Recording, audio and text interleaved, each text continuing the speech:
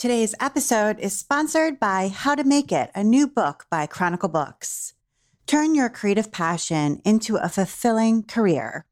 How to Make It, published by Chronicle Books and written by photographer and small business owner Erin Austin Abbott, is the ultimate guide to making a living by making things.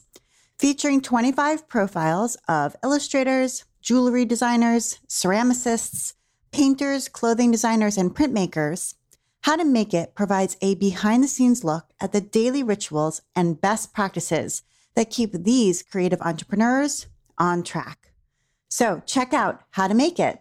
And now, here's the show.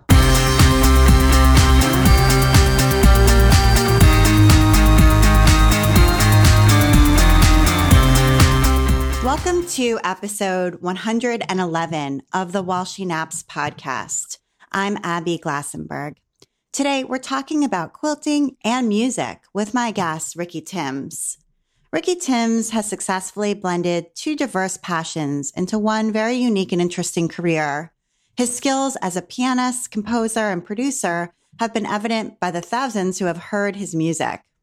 He's known in the international world of quilting as a best-selling author, enthusiastic and encouraging teacher, an award-winning quilter, fabric designer, and a talented and spellbinding speaker. His innovative and entertaining presentations feature live music and humor combined with scholarly insights and wisdom. His quilts have been displayed worldwide and are highly regarded as excellent examples of contemporary quilts with traditional appeal. Ricky maintains an extensive international schedule of teaching and speaking engagements and is the co-founder and co-host of The Quilt Show with Alex Anderson and Ricky Timms. Ricky is challenged by creativity in all forms and encourages individuals to cultivate self-expression, reach for the unreachable, and believe in the impossible. Ricky Timms, welcome. Hey, thank you so much. It's so exciting to be with you guys today. Yeah, thank you so much for coming on the show. I'm very excited to talk with you about your totally unique and interesting career. And I want to start with where you are actually in geography right now. So you are in Colorado and you live in a pretty unusual spot in Colorado. So maybe you can just describe a little bit about what your home and studio and workspace looks like inside and out. Oh my gosh. Well, boy, that's a big bite to chew on right now. The easy part is I live in basically La Veta, Colorado, and La Veta, Colorado is located in the south central part of Colorado. It's a very southwestern type feel. It would feel more like what people, if they've ever been to Taos or Santa Fe, it feels a little bit more like that. Versus if you were to go to northern Colorado, it would feel, I don't know, just a different, more mountain lodge, type situation. But La Veta is a tiny town of 800 people. It is not a suburb of anything. We're about 2.5 hours south of Denver and not very far from the interstate. We're only like 20 minutes off of the interstate, so it's an easy, accessible place. But we're 3.5 hours north of Santa Fe. So we're kind of in this little place that we often call paradise, and it got nicknamed Paradise because the little town was founded as a fort, and it was called Fort Francisco.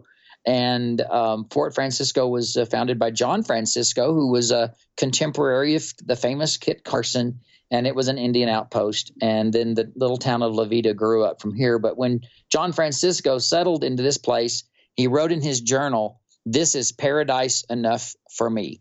And so that's why we call it Paradise. And when we can't get packages delivered overnight, they say, well, that's the price you have to pay for living in paradise. So, yeah. And I've seen some pictures of the views where you are, just like from, the different rooms in your house, out the kitchen window, out the front door.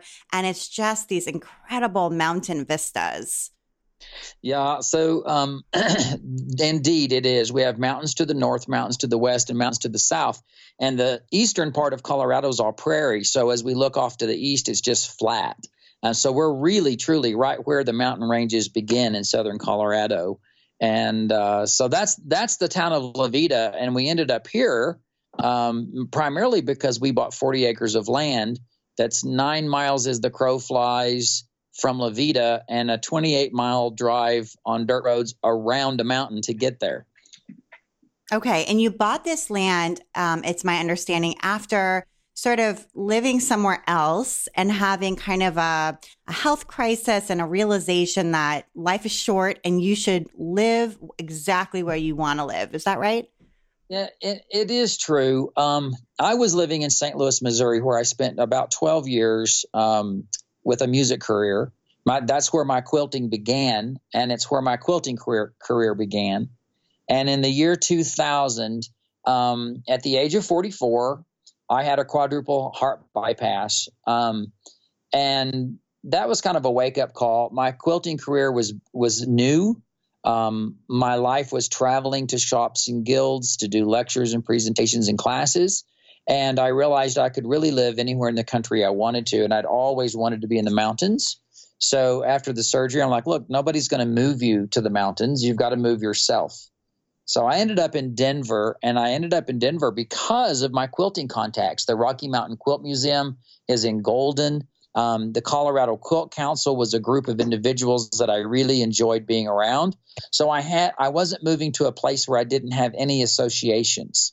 And but I was also moving to a place where I would be in kind of metropolis, getting acclimated to a new state and a new way of life, but knowing that I was looking for kind of an inspirational place where I could do retreats, and started looking at land.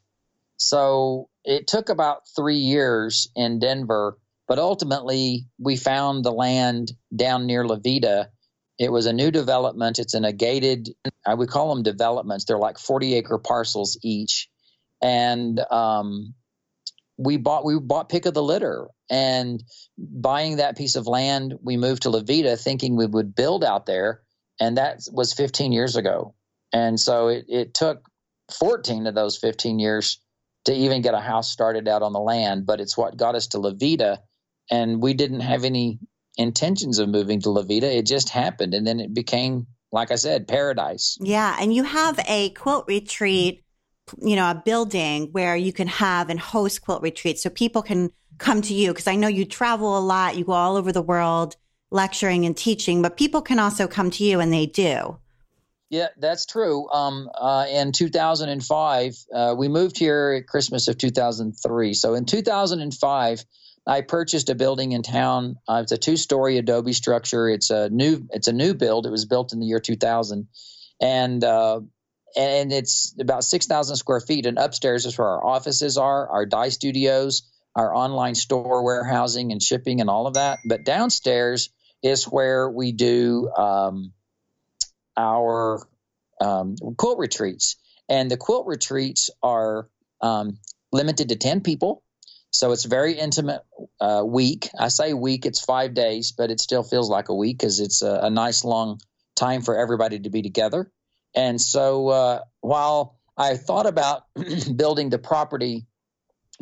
retreat on the property originally, it is very remote. And so once we were in La Veta, the plan changed it a little bit, and getting this building became a great place for our business and also a place to do the retreats. So if people do come to study with me here in La Veta, they will be at the retreat center. We always take field trip out to the mountain property, but primarily we're staying here in town where they can access the shops and the galleries and the eateries and so forth. Okay. And you live with your partner, and does he work for the business as well, or does he have a different career? Justin and I co-own the company, Ricky Timms Incorporated, and he is basically the administrator, operations manager. He oversees what few employees we have and kind of maintains the accounting and so forth. And he also facilitates and administrates the Ricky Timms Quilt Luminarium that we do around the country. So he is in charge of a lot of things with the company. I try to stay on the creative side, trying to create, patterns and products and videos or online teaching things. But he kind of is the guy is the glue that holds everything together. So, yeah. Great. So it's really a business partnership and also a life partnership. So, which I think there's a fair number of people who have that, although I'm sure it can have its challenges at times to be together in everything that you do. Yeah, I hear those stories, and I realize that every life, no matter how you do it, has challenges. So you just learn to meet the challenges the best way you can. Absolutely. So, okay, and you grew up in Texas, which we can hear in your accent. And I wanted to hear a little bit about your parents. I know your mom liked to play music just like you do. Yeah, and can I just go back to say I can Sure. hear in your accent that you did not grow up in Texas? I did not grow up in Texas. I grew up in Maryland. Yeah, indeed. I was born and raised in North Texas. I was born in Wichita Falls, Texas. My mother and father are both from that general area within a county of each other.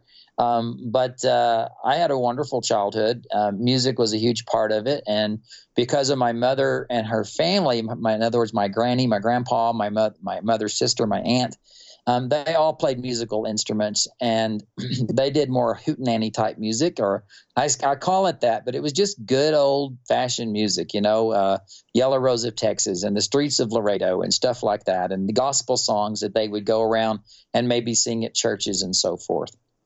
So when I came along, I guess the music bug got into me quite early, and my mom realized and recognized, and I guess my dad too, that I had a knack for music, and they didn't want me just to be a guy that would play by ear. They thought I needed musical training because they didn't really get musical training, not formally.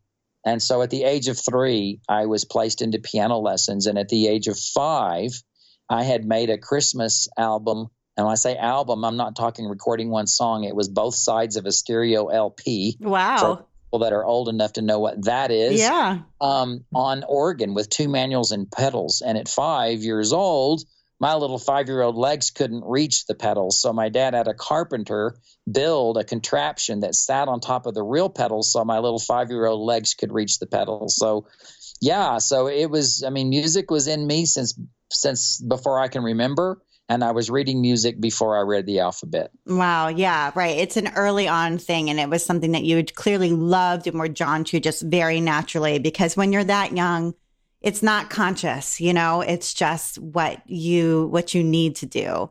And, yep. And your dad was a truck driver. My dad was a truck driver. He started out when I was a young boy. He was a barber. He owned a barber shop, but he really kind of had one of those personalities that just wanted to be behind the wheel on a big rig. And he ended up getting a job with Continental Oil Company. We know it as Conoco. He hauled gasoline to filling stations, but then later he was hauling crude oil from the tanks. And he was never a long distance traveler, so he was never gone for days after days after days. He basically was just working one day and at home like everybody at the end of the day. Okay. And later in life, when you started quilting, and we'll talk a little bit about how you sort of first got into quilting, but he also became a quilter, I guess, in his retirement. Absolutely. My dad at the age of 65 was, retiring. He had some really nice awards, safety records with the company. I want to just be, I want to pat him on the back to say he got his million mile safety award, and he was very, very close to 2 million, which is almost impossible. Very few people get a 2 million mile safety record, but they pulled him off the truck 70,000 miles short of 2 million. And so he was a very conscientious driver.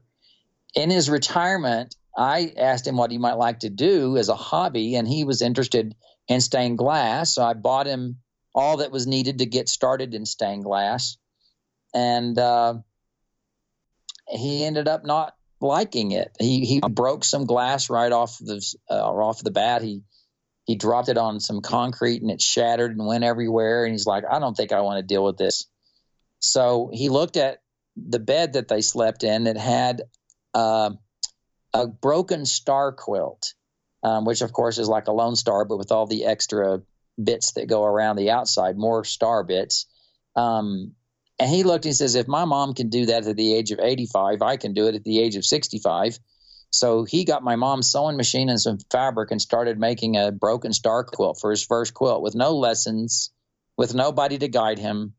this was what he did. And he was a really accomplished quilter. I mean, I've seen some of the quilts that he made, and it's not like beginner stuff. Like, this is complex and really intricate and carefully done. And there have been a few quilts that the two of you ended up working on together before he passed away, and actually were award-winning quilts in Houston.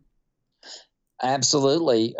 We made a quilt together. Well, and this kind of goes back to his first quilt. Of course, his first quilt is not perfect. Like none of ours are. Well, I don't want to say none. I've seen some people's first quilts. No, you've got to be kidding me. But for most of us, we have pretty pathetic excuses, quilts for our first quilt. And so my dad's star had some issues, especially in the center where it all comes together. And many, many years later, he wanted to do a Lone Star, just a one big Lone Star. And so I said, let's do this together. I can design it. I can do the applique. You can work on the diamonds and all of that for the piecing. Because his thing was piecing. He really never did applique. And his other thing was pretty much traditional designs.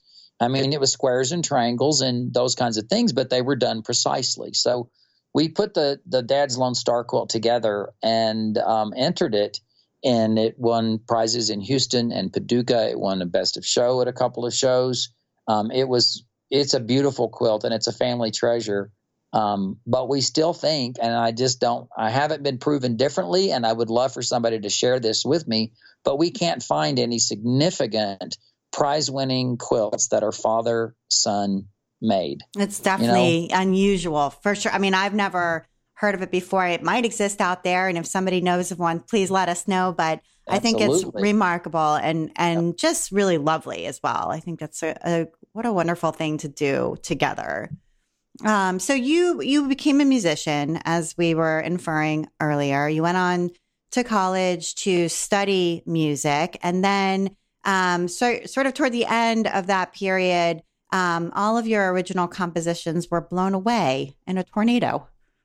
Yeah, that's exactly right. So my journey through college, first of all, I loved college. I loved being a music student. I loved the community I had there. I didn't want to leave college, which is why I have 7 years of college experience. You're not alone. A lot of people do that.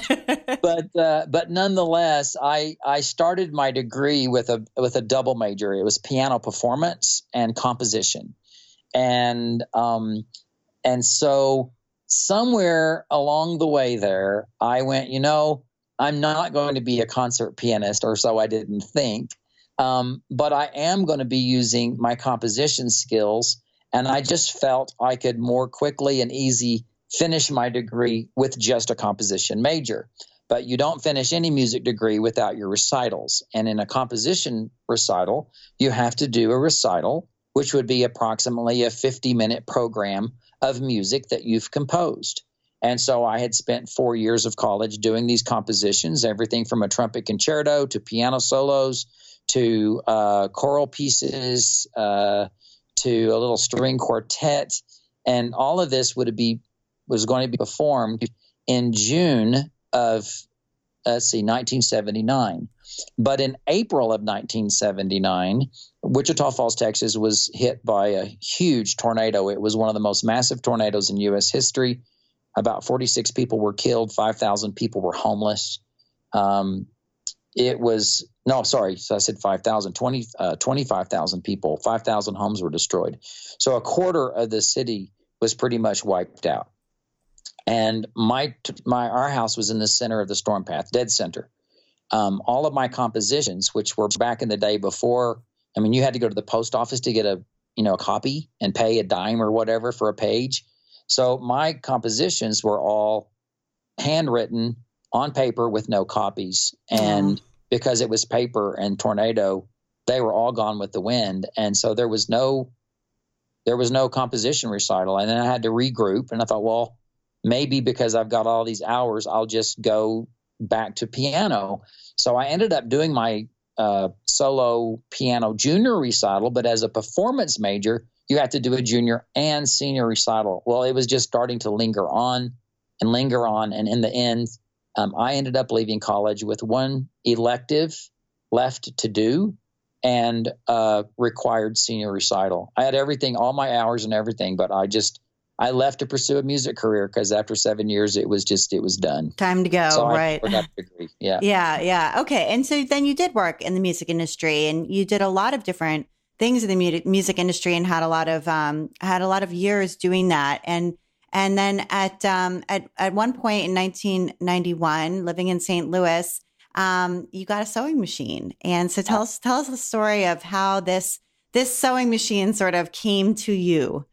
Absolutely. So in 1991, I've been in St. Louis for about 3 years. I had worked originally for a music company there, a video animation production company, and I was their music producer and their recording engineer. They went belly up. I put the studio in my house. I had just bought my first house, and now I'm jobless. So I became a freelance music producer during that time, and it was during that time. Well, basically, I also say freelance is a glorified word for unemployed. But nonetheless, I was doing music production still. But in 1991, my granny, who was 83 at the time, and she's the one, my mother's mother, who had played music whenever I was a kid and all that. My granny remarried. She had been a widow for many years. She remarried a fellow that she had known way back in the past. He was 87. And when they married, she went to live with him. So we had to sell her house and get rid of her things. My granny had an old 1955 Sears Kenmore electric sewing machine. I remember watching her mend things and make things on that as a boy. I knew it was important to her. And whenever she left to go with this guy, my mom asked me if I wanted it. My knee-jerk reaction was, no, I don't need a sewing machine. But I also knew that it was an important thing for her, and I had memories associated with it. So I said, yes, I will take the sewing machine. It was in a cabinet. I could put it in my little house. I could put a lamp on it. It could just be a piece of furniture. But I was also two-stepping every weekend on Friday and Saturday nights. So I thought I got an idea to make a Western shirt that I could go two-stepping in. And I went to the fabric store and I looked at the patterns. And looking at the patterns, I decided, no, this is too complicated with its collars and its cuffs and piped pockets and snap buttons. I guess they're just called snaps, but still it just looked too complicated. And I thought, I'm going to look more stupid on the dance floor than snazzy. So I was leaving, I came across a rack of quilt books. It was one little twirly around rack. And I thought, well, that could be something I could do. I could futz on the sewing machine. I could make a quilt. And in my brain, a quilt would be far easier than a shirt because it had to be flat. And now, of course, no, a shirt is way easier in most cases to make than a quilt. But I didn't know that. So ignorance is bliss. I bought the book.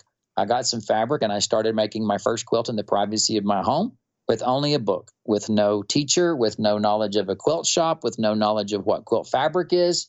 I just simply started making my first quilt and fell in love with it. And pretty much the rest is history. I want to take a minute now to learn a little bit more about our sponsor, How to Make It from Chronicle Books. From New York to Tennessee to Oregon, Erin Austin Abbott crisscrossed the country interviewing creative entrepreneurs and photographing their studios, galleries, and shops. How to Make It gathers their inspiring stories into an engaging guide to turn your own creative hobby into a full-time job. Makers featured in the book include Gold Teeth Brooklyn, Jen Hewitt, Knot and Bow, Moglia, Teranishi Studio, and many more. Each maker profile features a Q&A, day in the life, and dazzling DIY project, including hand-forged bangle bracelets, woven coasters, and copper leaf notebooks to spark your creativity. Brimming with practical advice and inspiration, these pages offer guidance and encouragement on the path to creative entrepreneurship. Whether you are an artist just starting out or you're looking to take your creative business to the next level, this book is the ultimate guide to how to make it as a maker. So check out How to Make It, published by Chronicle Books. It's available now. Thank you so much, Chronicle Books. And now back to my conversation with Ricky. Right. And so you connected, though, with a group, a community of people who made quilts. And I just think that sometimes that connection with people who can show you what they're making and introduce you to techniques and just help support you as you're learning is so important. So, so who did you end up meeting, and what effect did that have? I was driving down Brentwood Boulevard in St. Louis, and there was this strip mall that had a Ben Franklin's Five and Dime, and that's no longer there. But I remember seeing a huge sign in the window from the highway that said, quilt fabric, 30% off. And I went, oh my God, I didn't know there was such a thing as quilt fabric. I mean, what is that? So I decided to go into the store and look and see what quilt fabric is. Well, it's just bolts of cotton fabric, but nobody told me that, right? And I'm back there looking at the fabric, and around the corner comes a lady. She's looking at me, and then she finally speaks up, and she said, what are you doing back here? And I said, well, I'm looking at fabric. And she says, well, what do you do with your fabric? And I says, well, I'm making a quilt. And she said, you're a quilter? And I went, well, in my brain, I went, making a quilt does not a quilter one make, first of all. But she ended up having a tote bag, and she whooshed out this quilt top, and she says, what color of border would you put on this? And we had this conversation. I suggested blue.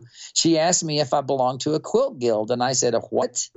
And she said, a quilt guild. And I couldn't either quite understand her, or I didn't know the word.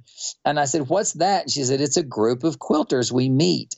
And I went, oh, wow. I said, I didn't realize there was a groups of quilters. And she invited me to the guild meeting. Of course, I went. The long story short is that they embraced me, and I fell in love with the people and the community. I learned about quilt shops. I learned there were quilt shows. I mean, the whole world then opened up to me, and I was able to get answers to questions that I was trying to figure out on my own. I still say I'm pretty much self-taught, but the truth is I'm taught by all those wonderful quilt friends that I made at the Thimble and Thread Quilt Guild in the greater St. Louis area. And there was a lecture there, right? Somebody came to teach, and while you were watching it, you started to make these wonderful connections between music and quilting. It was amazing. This was the second Friday night of September 1991. I ended up at the basement of the Presbyterian Church in Webster Groves, where they were meeting. I was expecting, honestly, I don't know, 8 or 10 quilters to be, sitting around a quilt frame, just chatting and stitching. And I would talk to them, and I showed up, and there were 250 quilters there. And I'm like, wow. And then there was a program, which I wasn't expecting. And the program was given by Faye Anderson, who has a quilt in the top 100 quilts of the 20th century. She was a legendary mover and shaker of quilting in the 80s and early 90s.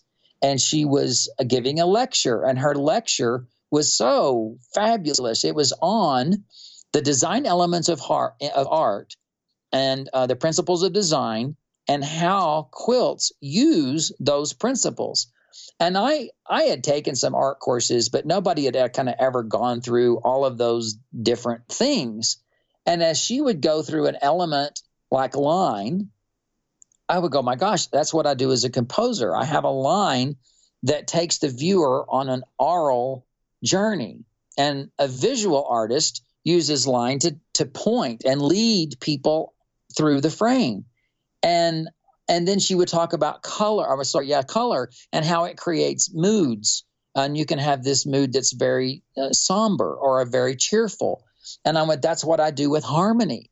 And I started seeing the parallels between music and quilting or art. And I started formulating like, oh my gosh, I could do a lecture on how these are parallel. And I ended up eventually doing this lecture called The Music in My Quilt.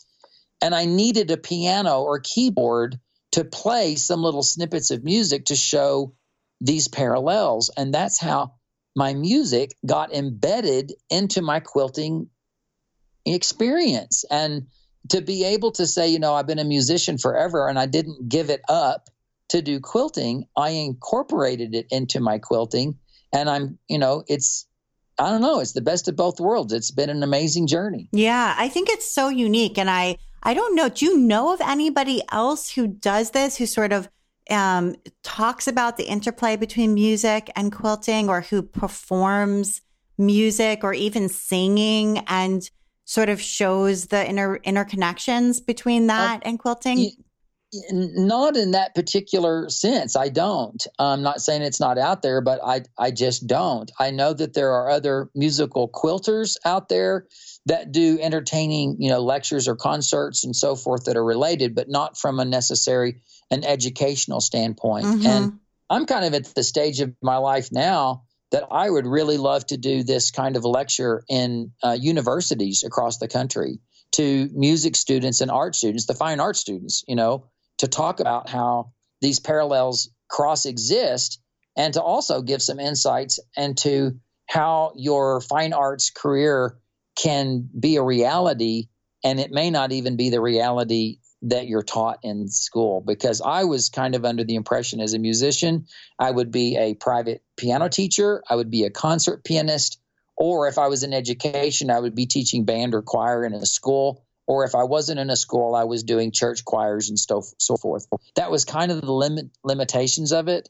But the reality is there's far more opportunities for musicians, but also for artists. There's far more opportunities than just being an artist that's trying to sell your work, because that can be pretty scary too. Yeah. So I just think it would be great to be able to speak to these young people that way. So anyway, that lecture still sticks with me, and I love doing it. Yeah. Tell it. So describe now when you travel and you give lectures, sort of for somebody who's never been to one. What does it include? It's kind of like, you call it kind of like a hybrid lecture performance, which is an interesting idea. So how, what are the elements of it? What does it include? All right. Well, first of all, I need to probably clarify that there's different things on the menu. Okay. So depending on what that menu is that has been selected is how the thing's going to progress. If I am doing let's say if I'm doing a music in my quilts lecture, it's an entertaining but somewhat very, very educational thing. And I am focused on doing what I just told you with the comparison of art and music.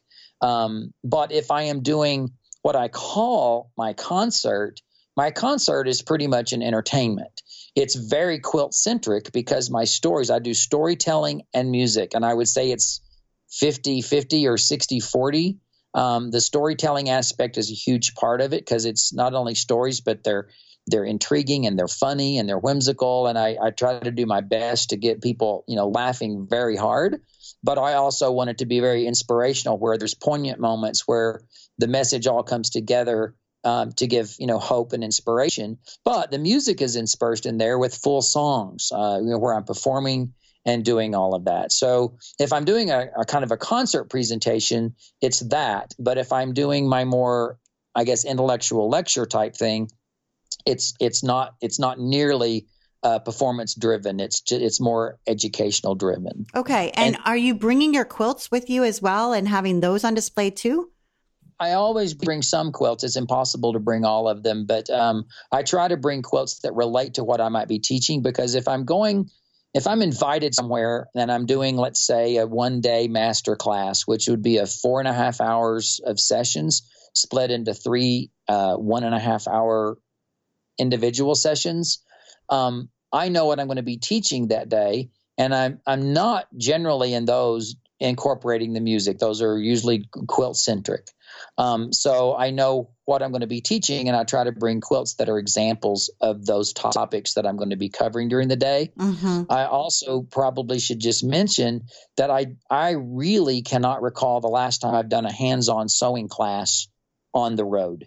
I do hands-on sewing here in La Veta for my week-long workshops or my 5-day workshops, but I do not do that on the road, because if I'm going to travel somewhere, I don't want 20 people in a class with 30 people on a waiting list. I want all 50 people sitting in that room learning. And I've learned that if I take the sewing element out of the class, remove they've got to be doing it, I can teach more information to them. I can get more information transferred from my head into their head than I can if I'm just going to say, well, now you're going to sew this thing, and I'm going to walk around the class and have nice conversation with you while you sew this project.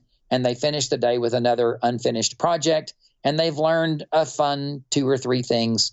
But in the reality is I'm not getting them the information in their head. So I do lecture, demo, presentations when I'm on the road. I'm still available to shops. I'm still available to quilt guilds to do that. but it's really not a hands-on class situation. I see. Yeah. And that also just makes sense from a business perspective too. I mean, it makes sense from an educational perspective, because as you're saying, you can get more information into people's hands and heads through just performing and lecturing and showing slides.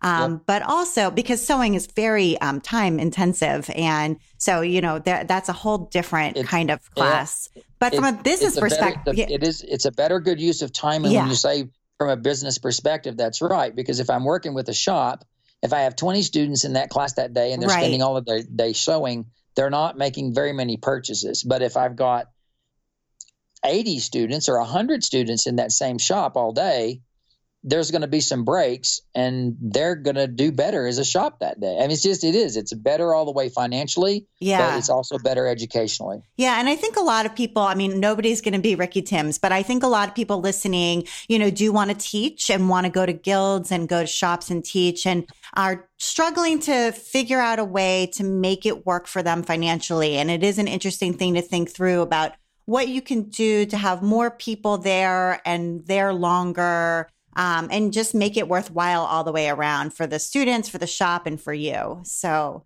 that's interesting to hear how you've evolved your idea, because it sounds like back in the day you did teach actual hands-on sewing classes on the road. I did, and then of course in that one class, let's say I'm teaching harmonic convergence on that day. They're looking at my quilts and going, but how did you do this binding? And how did you do this applique? And how did you do, and do you use stabilizer for this? And what kind of thread, and all of these questions are being fired at you that have nothing to do with that class. And if I stop and talk to that one person about it, I feel like there's 19 people in the class that's not getting the answer. Right. So I kind of got smart at some point and said, okay, look, at the end of the day, we're turning off our sewing machines. We're going to circle the chairs. And in the last 30 minutes, you can fire any question at me you want. I'll answer it the best that I can. And that way, everybody in the class is going to get the benefit of that answer. And it was when I learned, they learned more. They learned more during those last 30 minutes than they learned all day long working on a little project.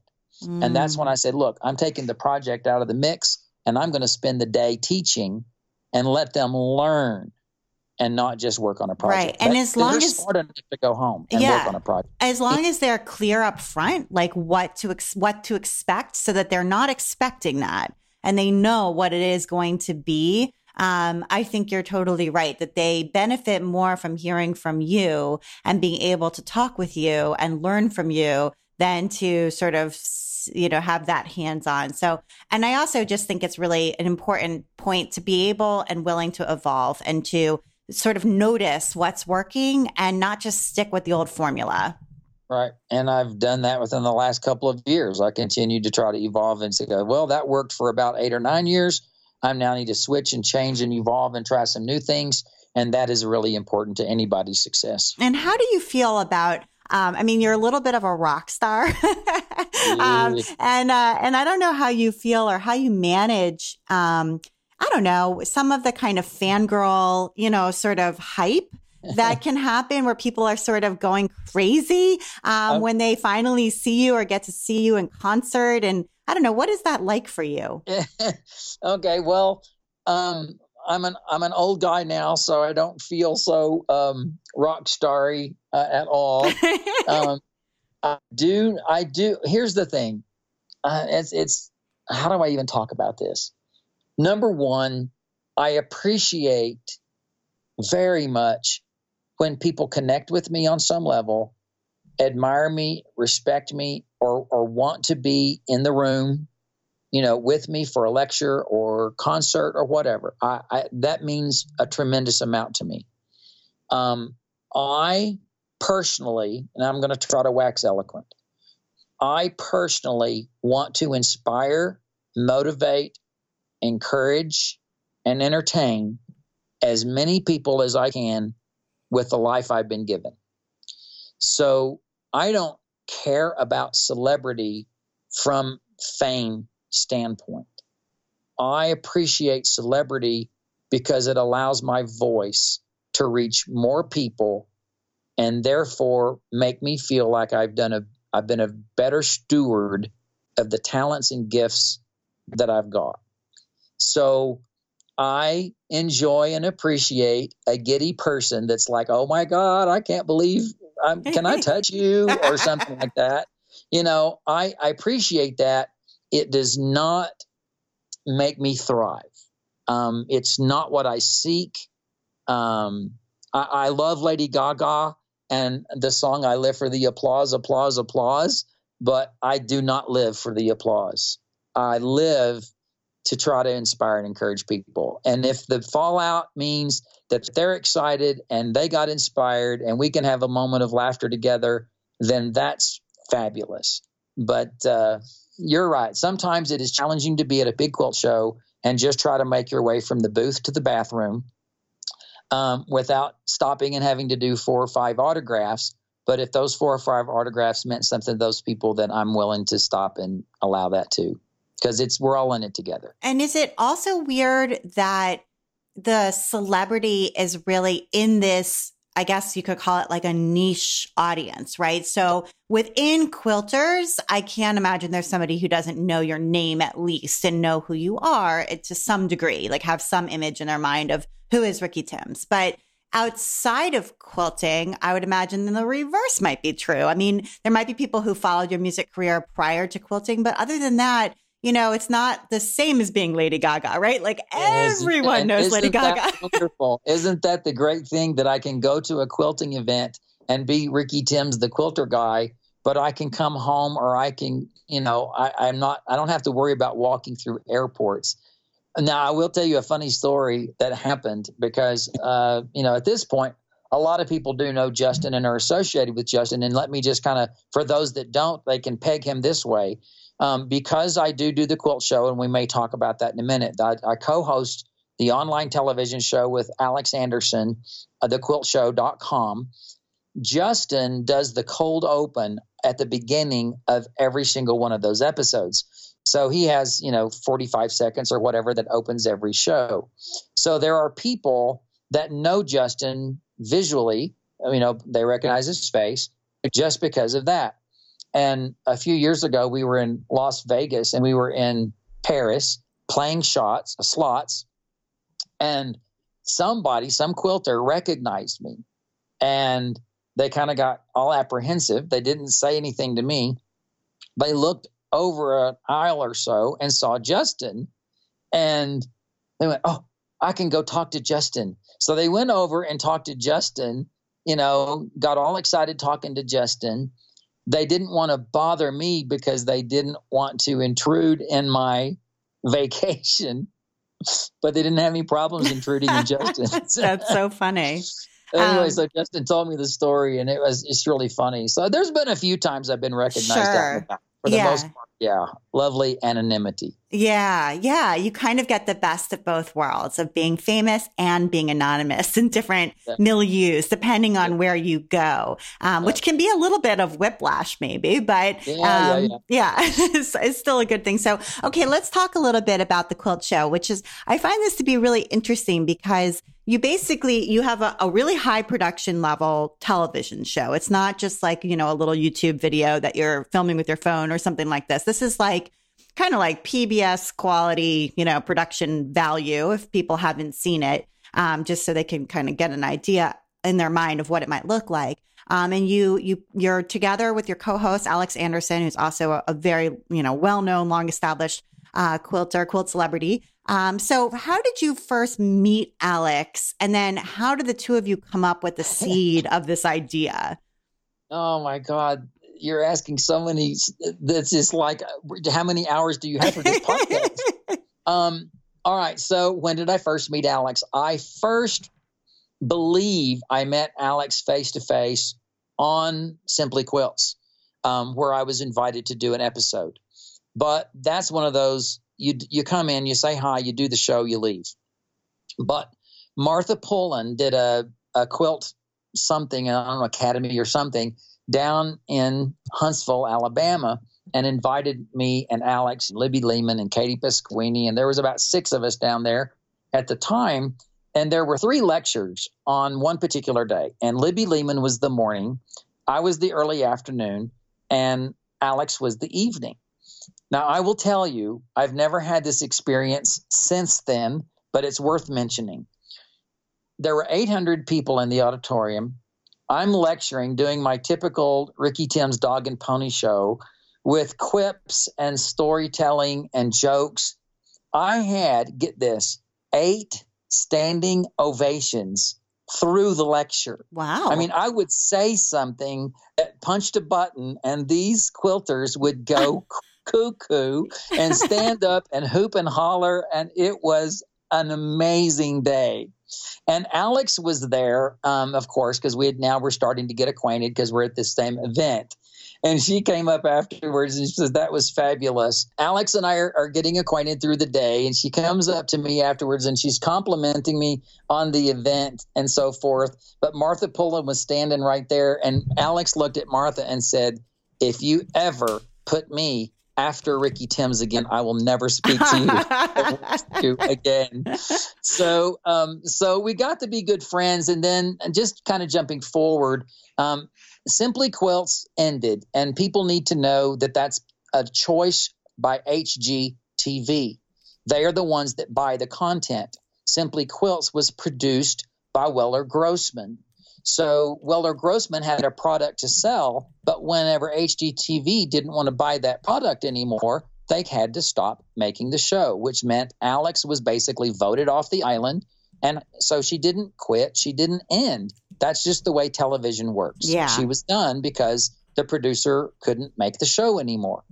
And when that announcement happened, it was coinciding with a marketing group that was looking at me saying, look, Ricky's a little different. He's a different anomaly in the quilting world. He needs to be in front of a camera. He's an entertainer. He does that kind of thing. We need to make a television show. And I went to Bernina. I asked Bernina if they would be willing to underwrite a pilot for a new television show with a new kind of a spin. It had an entertainment value to it and so forth, and that we would shoot it in front of a live audience, which had never been done before.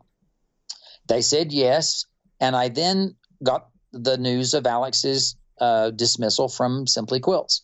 So I talked to her. We had conversations in the past. She actually called me on a different matter, and I said during this conversation, how would you feel about doing a show with somebody? You've been on your own for a while, but would you feel okay in front of camera with somebody else? And she said, what have you got up your sleeve? And I told her, and she says, well, we need to do a screen test. We ended up doing a screen test together, and it was magic as far as she understood. I knew what I was doing, and of course I knew what she was doing. But then we also didn't think that it would be good for a network because we'd be on at 3 a.m. and we would be canceled again in another year or two or something. So it was right on the birth of really delivering video on the internet. I said, look, let's do it on the internet because we can never get canceled. What year was this? This was in 2007. That was really early on. You had some foresight. Yeah.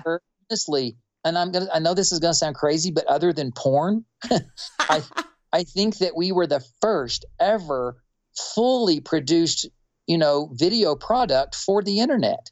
I mean, it was definitely early. Yeah. And not just a little YouTube 3 or 5 minute thing. We're talking fully produced, 4 cameras. Our producers have been with Oprah. Our editors have been with Oprah. This is a high quality production, and it was done specifically for the internet. And that was so that we could be seen worldwide anytime, day or night, and we would own the company and not be canceled. And now we're going into our 11th year. That's amazing. So how did you support this? I know you had Bernina underwriting, so that's one way to support it, but there's a membership subscription model as well.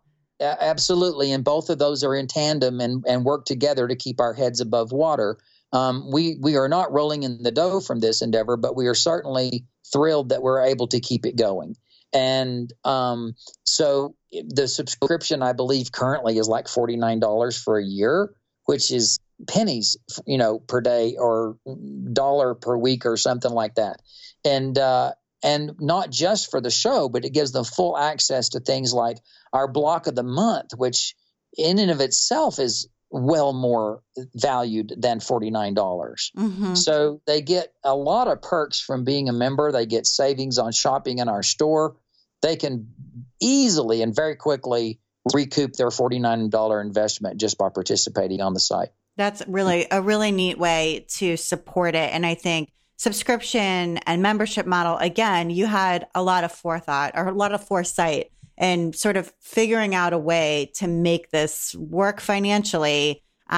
Because if you started it today, that's what I would recommend you do. It was not an easy sell at first, because people were saying, what do you mean you're going to make me pay for something on the internet when I can watch the television for free? Well, you can't. On those shows, you're buying cable and you're paying a really expensive cost for cable. But more importantly, people don't really understand the cost that it takes to put that kind of a website together. And they don't understand that bandwidth, especially bandwidth to deliver a video, is expensive. A lot of bandwidth. When you're talking, thousands of people watching, we have to pay for that. And their membership does not even cover our full expenses. If it wasn't for our shop sales and our site production sponsors, we would really struggle, very struggle. But I'm guessing, though, that the video product, having the Quilt Show, does a lot sort of intangibles, like provide you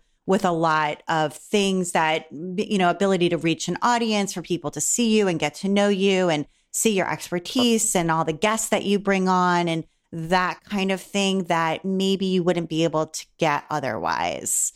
100%. All of that. Yep. Yeah. So even though it may not be something that's a big cash cow, at least it's sort of, it is working financially. Plus it does so many other things. So it does so many other things. And there's, I would call it fallout. There's, side benefits from it. Not the least of which, in 2012, I did a 13 country tour in 57 days. Wow. Yeah. What were some of the places that you went that were truly a highlight? Well, I mean, of course, Netherlands, Belgium, Switzerland, Germany, England, Scotland. I did all of those. But the ones that really stand out as unique to me is I taught in Moscow, in Russia. And then I also flew over to Kazakhstan in Almaty. And to know that there's like quilters in Kazakhstan that have a clue who I am just because of this still television program that has reached that far. Right. And kudos to Bernina International for organizing this, because they have what they call emerging markets, where places like Kazakhstan is an emerging market. And it's also a country that's filled with haves and have-nots. So there's extreme, poverty, I would say, or just very, very socially income low level, people. There's also people that are the haves. And I was stunned over there. They had like I suppose it was national, but at least the news people from Almaty came out to do an interview with me, and it's like on television. Here I am on television in Kazakhstan. Wow. It's just, it's crazy and a blessing at the same time. So yeah, what a neat experience for you to have, just a life experience that, came from this and it's such a rich, experience for you to have in your life. So it absolutely is. Yeah. And are you a religious person? Is faith an important part of your life? I think faith is an important part of my life, but I will say that my viewpoints and my opinions on faith have really changed over the years. But faith is kind of the nucleus for it. I conducted church choirs in Baptist churches. My last post was in a Presbyterian church in St. Louis. And I remember that in order to take this position as their choral director, they needed me to be Presbyterian. So I had to go through the Presbyterian classes, and the confirmation classes. And then at the end of it, I'm kind of supposed to, verbally or whatever, sign on the dotted line that I have endorsed their theology and their doctrines so that I can be, deemed Presbyterian, and then they could officially hire me for the church. And I remember whenever the guy who was the associate pastor, and I really did love the guy, he was a great guy. He sat me down in my office. I was already kind of working part-time there, and he said, all right, you've, finished the classes. Do you believe what we believe? Are you ready to be a Presbyterian? And I said, this is how I look at it. And I'm by the way, I'm not trying to offend anybody by what I'm about to say, but it's really where I'm coming from. I said, at least on the side of Christianity here, it's based in the Holy Bible. And there have been theologians that have spent their entire lives doing nothing but studying the original scriptures in the original languages and trying to decipher what this doctrine is and what that doctrine is. And we believe this thing and that thing. And as a result of these very, very educated people, we have Lutherans and we've got Baptist and we've got evangelicals and we've got Catholic and we've got Presbyterian and we've got Methodist. And they all believe something different, and all of them have delved to the deepest depths of all of that scripture to come up with their doctrines that make them unique. And I said, the bottom line for me, and this is going back to your question, Abby, the bottom line for me, it's about faith. And if I know all the answers, if you've already figured it all out and you have all the answers, you don't need any faith. And I says, I don't have it figured out, and I don't know all the answers, so I do need faith. And if you still want me to be the music director of this church, then hire me. But that's the best answer I can give you. And what did he say? I'm hired. What can you say to that? What can you say to that? Yeah, I'm glad he took that idea. I'm glad he wasn't insistent that you sort of play by the exact rules that he'd set forth, because I think that that's it's a really deep sentiment, and it clearly comes from your heart. And so I think that was a wise move on his part. And I think that both religion and faith and all of that it's a real rough thing these days, because there are radicals in all faiths that do bad things. Yeah. And there are great people in all faith that do wonderful things. That's true. And I just think it's just really unfortunate in our world today that things have gotten so out of whack when it comes to both religion and faith and spirituality. Yeah, I agree with you. And I wondered whether being gay has ever been challenging for you in the quilting world. I feel like in the music world, I don't know, people are a little bit more accepting of different lifestyles, of people being who they are. And the quilting world sometimes, not always, but can feel a little bit more conservative, small c conservative. It's not been an issue at all for me ever. And I'll say that up front as far as my career in the quilting world. If it has ever been an issue and I've not been hired or somebody opted not to come study from me, they kept it to themselves, and I am 100% unaware of it. So I am saying carte blanche, it has never been an issue. Now, I need to say personally, it's been a huge issue. I was born and raised in a conservative area, and learning to be true to myself and accepting myself and not trying to hide or, secretively, hopefully deceive the quilters. That was a real challenge for me early on. I think it was more internally difficult than it ever was. And honestly, even though it's a subject that we're discussing right now, it is a 100% non-issue in my life. And when I say that, it doesn't define my art. It doesn't define my teaching. It does not define my inspiration or my desire to inspire. It does not keep me from wanting to motivate people to be better people.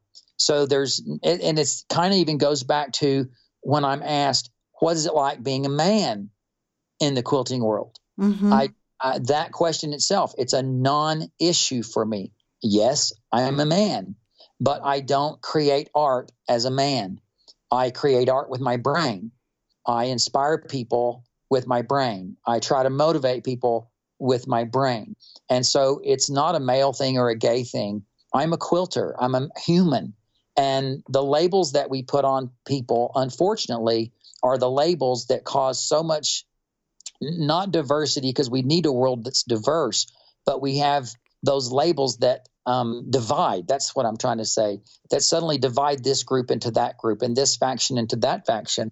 And I don't want to be a male quilter. I don't want to be a gay quilter. I just want to be a quilter. Right. Yeah. I just want to quilt. And you're just a human being. And I think that that's a wonderful way to put it and a good way for people to think about it too. Certainly, that's how I'd like to think about it too.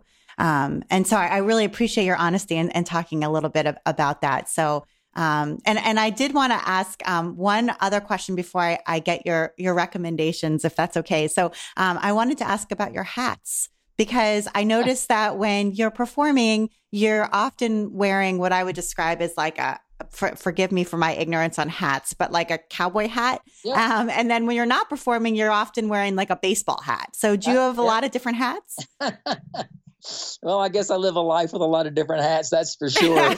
Figuratively. Both. The thing of it is that I because I'm a Texan way back in the day, part of that whole Texas persona, I would wear a cowboy hat to do my, to my gigs.